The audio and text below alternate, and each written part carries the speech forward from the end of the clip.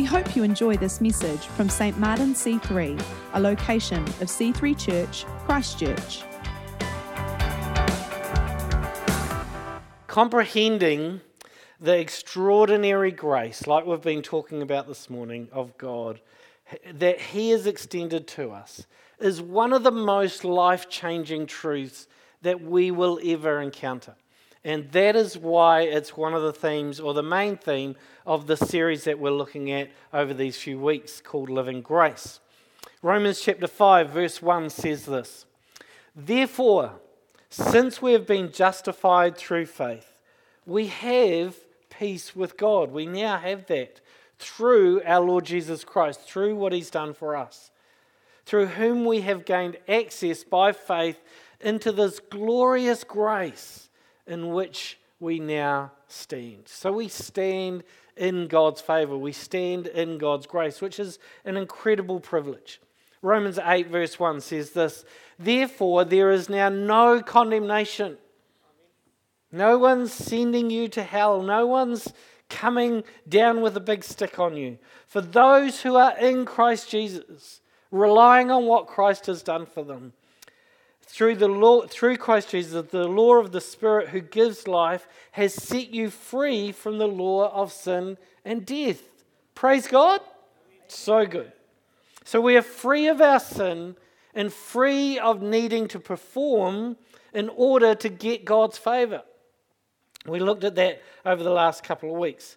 For those who have put their faith in Christ, they are now fully empowered to live for God's purpose and under His blessing, which is what John T. looked at a little bit last week. So the Christian message isn't about working all your life in order to achieve what God has for you. If you're still working for that, stop doing that, okay? You're on the wrong track. But rather living in what Christ has already achieved for you. It's becoming aware of what Christ has already done and how to live in that. That's Paul's passion when he writes his letters. In Ephesians 1 verse 18 it says this, part of a long prayer that he prays for the church at Ephesus, which by the way is very near the earthquake that you just saw on the news the other day. I hope that it doesn't ruin many of the ruins that are, that sounds odd. You know what I mean by that, Anyway, back to Ephesians 1 verse 18. "I pray that the eyes of your heart may be enlightened in order that you may know the hope to which He has called you, the riches of this glorious inheritance in His holy people." What Paul is doing here is he's praying that the Ephesians would constantly remember this glorious grace that God has for them.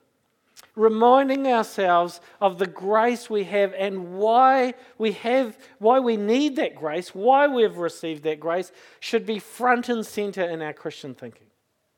We should be reminding ourselves of this every day. Why? Because if we don't do that, if we don't fully appreciate the grace that we now live in, we go a little bit off track. And we've addressed that over the last couple of weeks because it's another big theme that Paul has in his letters. In the letter to the church in Galatia, which John T. looked at last week, we saw how what they did in Galatia, they went, hey, we've started in grace. It's great how God has poured out His grace, He's poured out His love for us, and that's good, but we want to stay there. So in order to stay there, let's put all these rules around us to make sure that we stay on track. And Paul's going, what do you think you're doing? You crazy people. As soon as you start putting rules around grace, you'll focus on the rules rather than the grace. You'll go down the wrong track. Don't go there.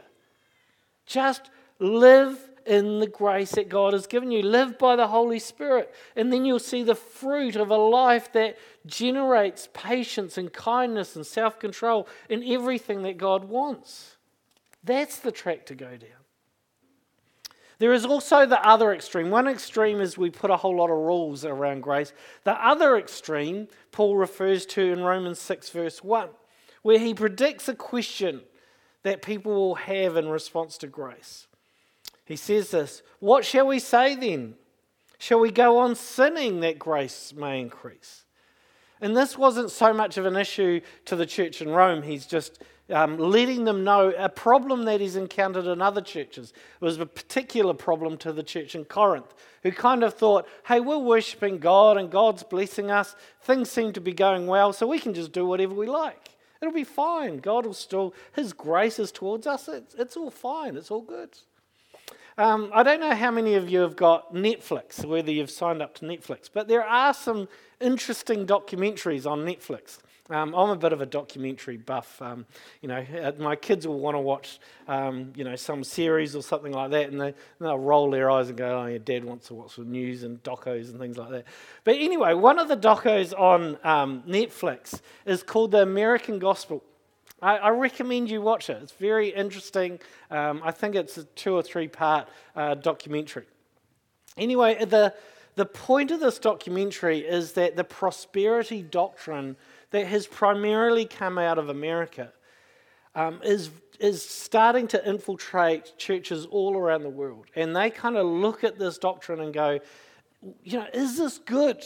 Is it the gospel? Is that the gospel that Jesus came to preach? Now, like most teaching and things in the Christian church that kind of look at a truth and just twist it a little bit, it seems right, but there is a danger there. There is a danger in the prosperity teaching. Now, let me point out the upside first. The upside is this, that we could live in more of God's blessing than we do. Would you agree with that? If we were more aware of God's grace towards us and we put our faith and our trust in Him and depended on Him more, we would probably come into more of His life and more of His blessing. That's true. And that is what the prosperity doctrine teaches. And I'm okay with that, by the way. I'm not saying anything against that. However, it is up to my job as your pastor to also make you aware of some false teaching that sits underneath that, which you don't often hear. It's quite subtle. And it's this, that we don't need to repent of sin as Christians because we've already been forgiven. Now that sounds right, doesn't it? You kind of go, yeah, we've already been forgiven. We're in God's grace. However, I don't know about you, but I still sin, okay? I still muck up now and again. Actually, a bit more than now and again, unfortunately. And what I do at that point is I don't go, oh, well, yeah, I know, okay, cool, we're good, aren't we, God? I know I mucked up here, but, we're good. You're just going to overlook this little thing. No. I still repent of that sin. Not because God needs me to. Well, I don't know, that's His business. I need to. I need to turn from my sin and turn back to Him. I need to repent to receive that forgiveness. I want to be forgiven. Grace doesn't mean that God overlooks sin. It means that He paid the price for our sin. Does that make sense? I don't have to earn my way back to that forgiveness. That's grace, you see. I understand that. But I still need to access that grace by repentance. Does that make sense? And where you hear this sort of coming out in the prosperity doctrine is they just don't mention repentance. It's just not talked about. It's just like we just live in so much grace that, God's just so there for you that, just assume it's okay. Everything's cool. God overlooks it. Be careful of that, okay? There's a little danger there, so just be aware of it. And it's a danger that documentary points out very well. So Paul's response to this question in Romans 6:1, shall we go on sinning that grace may abound, is in verse 2 where he says, by no means. We are those who have died to sin. How can we live in it any longer? If grace has saved us out of sin, if we were in this river of sin and drowning, why would we, when we're saved and we're put back on the riverbank again, why would we jump back in the river? That's just stupid. Why would you do that? Stay in the grace that God has for you. So what Paul is doing here is he's acknowledging that grace can be misunderstood. Okay? You can go one way, down, to one extreme, and you put a whole lot of rules around grace, and Paul's going, don't go there. That's not healthy. That's not good. But equally, don't go the other way and think that God will just overlook sin and you live in so much grace that you don't need to repent. Don't go there either. So what's the third way? What's the third way where we appreciate this glorious inheritance that we live in? How do we catch the vision for that? I was trying to illustrate that with a bit of a story this week, and I think this helps. I'm not sure, but let's give it a go. Imagine this. Imagine if you were Rory, Jennifer, or Phoebe Gates. Now you're probably thinking, who is that? Well, you probably know who their parents are. Their parents are Bill and Melinda Gates. Now, Bill and Melinda Gates founded Microsoft. You might have heard of Microsoft, okay? One of the biggest companies in the world, and also one of the wealthiest, because of that, one of the wealthiest families in the world. They have billions, not just millions, I mean billions of dollars to their name. Now, if you're the kids of Bill and Melinda, you're probably thinking, mate, there's some inheritance coming my way one day. This is going to be good. But as you actually look at that family and look at what, if you know anything, and by the way, there's an interesting doco on Bill Gates on Netflix as well. But if you look at what they are trying to achieve, they do a whole lot of good around the world. Bill and Melinda Gates are at the forefront of trying to get clean water to everyone on the planet. They're trying to eliminate malaria in our world. They're doing a lot of amazing good in the world. And I would imagine that they are thinking very hard about how the Gates Foundation, I think it's called that, the Gates Foundation, how that continues all that good work that they're doing around the world. And I would hope, I imagine, they would want their 3 children to catch the vision of using the resources, the incredible abundance of resource that this family has to do good in the world. But there's no guarantee of that, is there? There's no guarantee what these children will do with their money. So let's just think this through. See, these kids, say Bill and Melinda Gates die and the kids get all this inheritance. There's kind of 3 options that these kids could do. One is they could put a whole lot of rules around what they do with the money so that they kind of keep on track, right? They could get lawyers involved and accountants and all that sort of thing and go, well, just give me an allowance, probably 10K a week or something ridiculous like that, for me to live on. But the rest, make sure that I have to, get your sign off. And, they could put a whole lot of rules, right? That's one option, okay?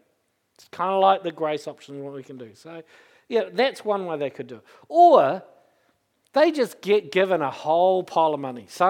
All of a sudden, their bank account just goes from this to lots of zeros, and they have more than they know what to do with it for the rest of their life, and they just do what they want with it. That's another option. That's kind of I'll just do whatever I want. I live under the grace of God, I'll do whatever I want. The third option, and the option that you would think Bill and Melinda would hope that their children choose, is that they would catch a vision to do what they see their parents doing. Do you get the illustration? And Paul's encouragement to us as followers of Christ is the same. You don't need the rules. If you've caught the vision, if you've got God's heart, if you're locked in a relationship with Him and you just want to do what your Father does, then you'll stay on track. You won't go off and do what you want to do. You won't impose all the rules. You'll live a life of gratitude.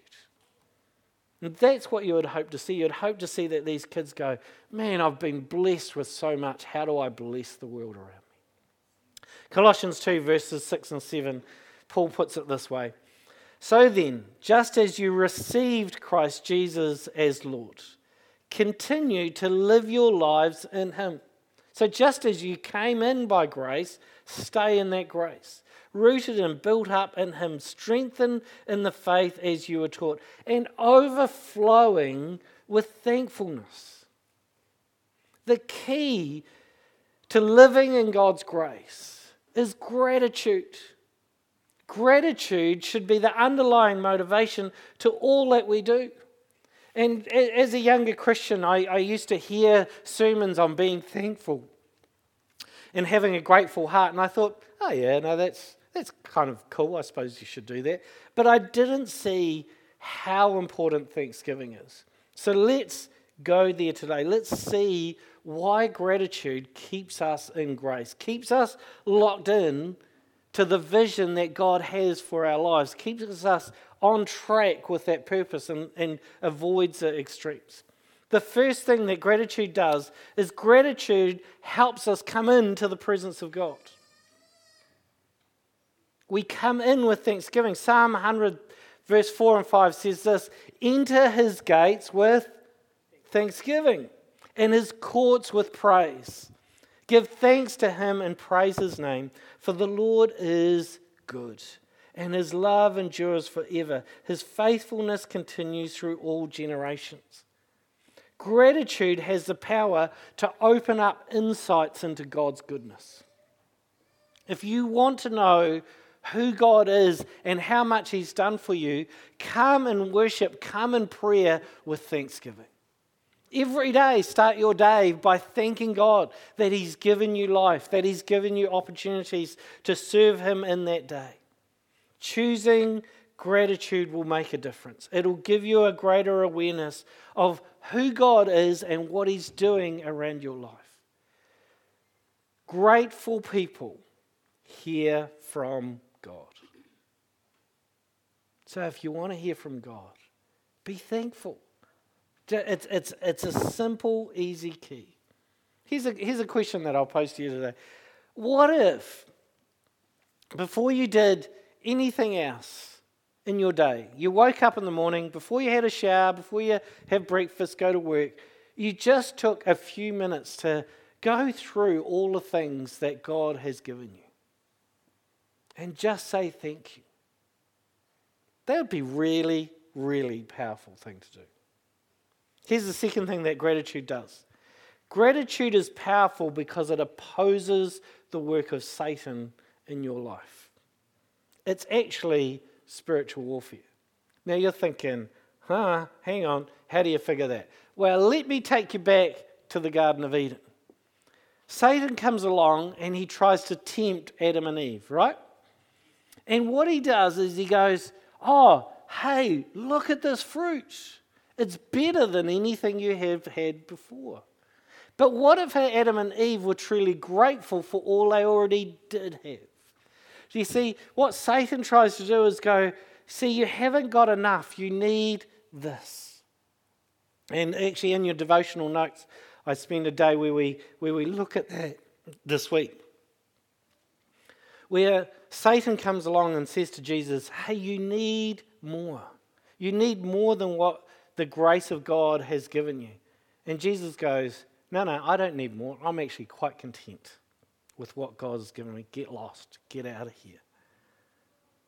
But if we're not content, if we're not appreciative, if we don't live with this attitude of gratitude, of appreciating the grace in which we have, and of course all of us look at our lives and go, well, I wish I just had that. If I just had a bit more. We don't want a lot more. We don't need to be, the Gates family. We just want a little bit more of whatever we're missing in our life. But if we look at what's not there, then Satan will get a foothold. But if we look at what is there, we step into grace. So what are you grateful for? And you might think of it and go, but hang on a minute, Warren, there's a whole lot of things that I'm not grateful for in life. I appreciate that. We've explored that today, how life can be difficult. But we also have this assurance from the Scripture that his grace is sufficient for every one of us. Thank God for the grace that is sufficient for you. Thank God for the life that he has given you.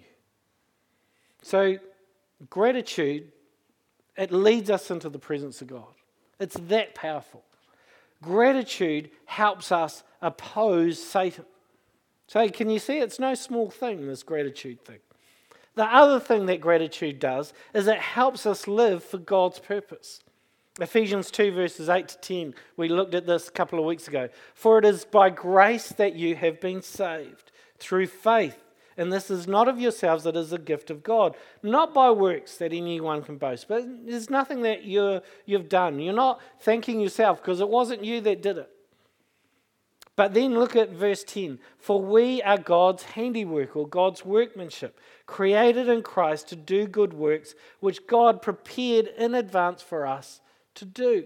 So the overflow of grace, the overflow of God giving us so much, is to go, God, how do I live for you? It's not trying to earn it. It's not this sense of entitlement of going, well, of course God should give it to me because, I'm pretty special. No, it's not. It's neither of those options. It's living your life out of thanksgiving because He has given you so much. What do you owe a person that saved your life? What do you give them? What payment can you do? The only appropriate response is thanks. It's gratitude, and it's living a life from that gratitude.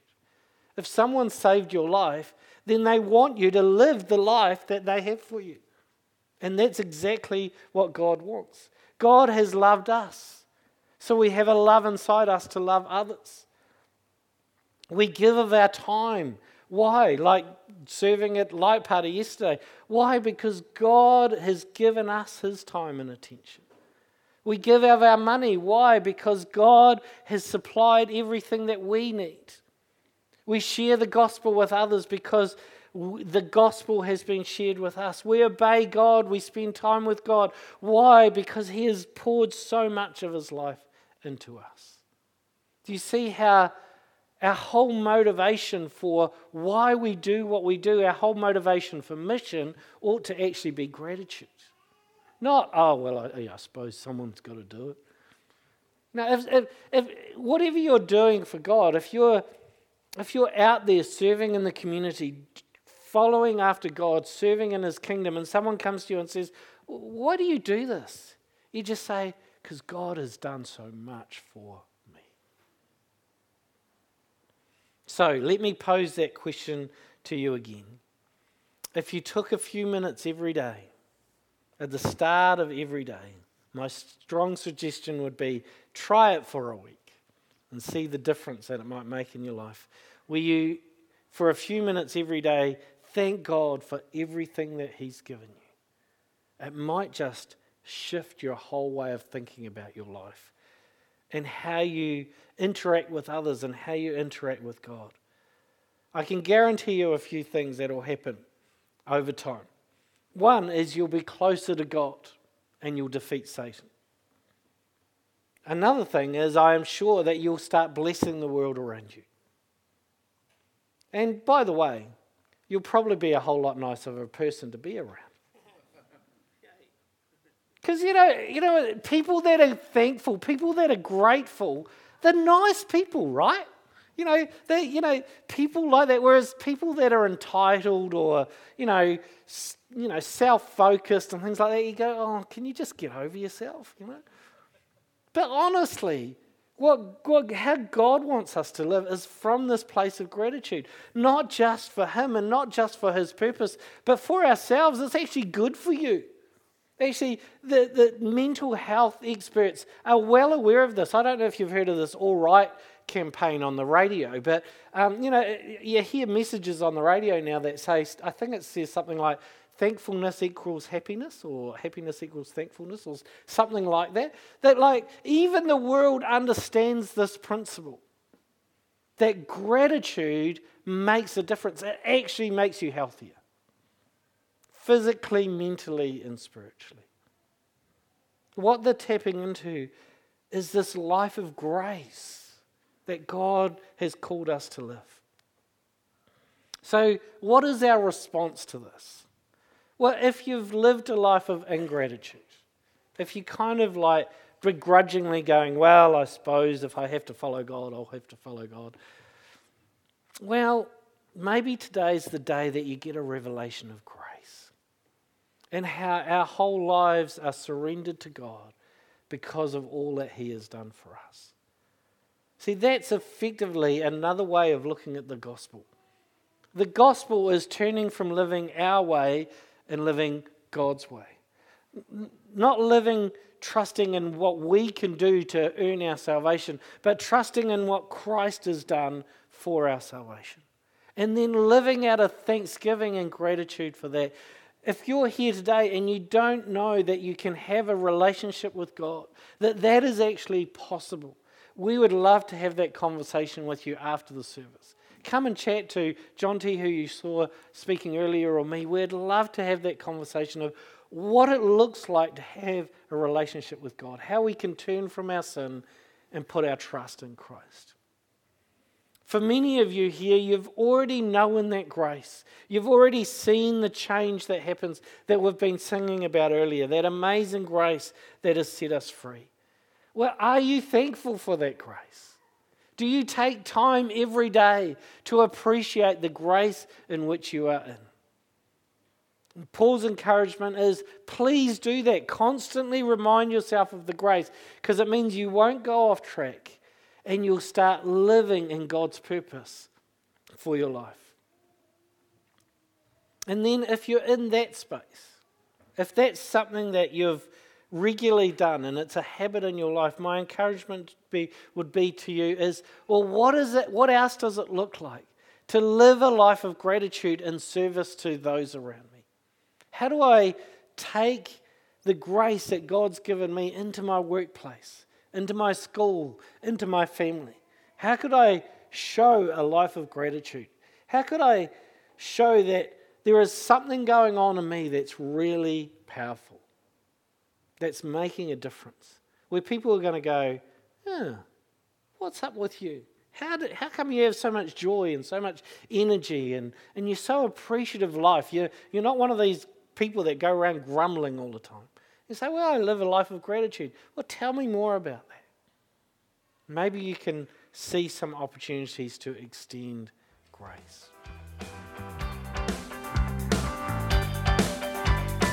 Thanks for listening to this week's message. To learn more about our church, visit c3chch.org.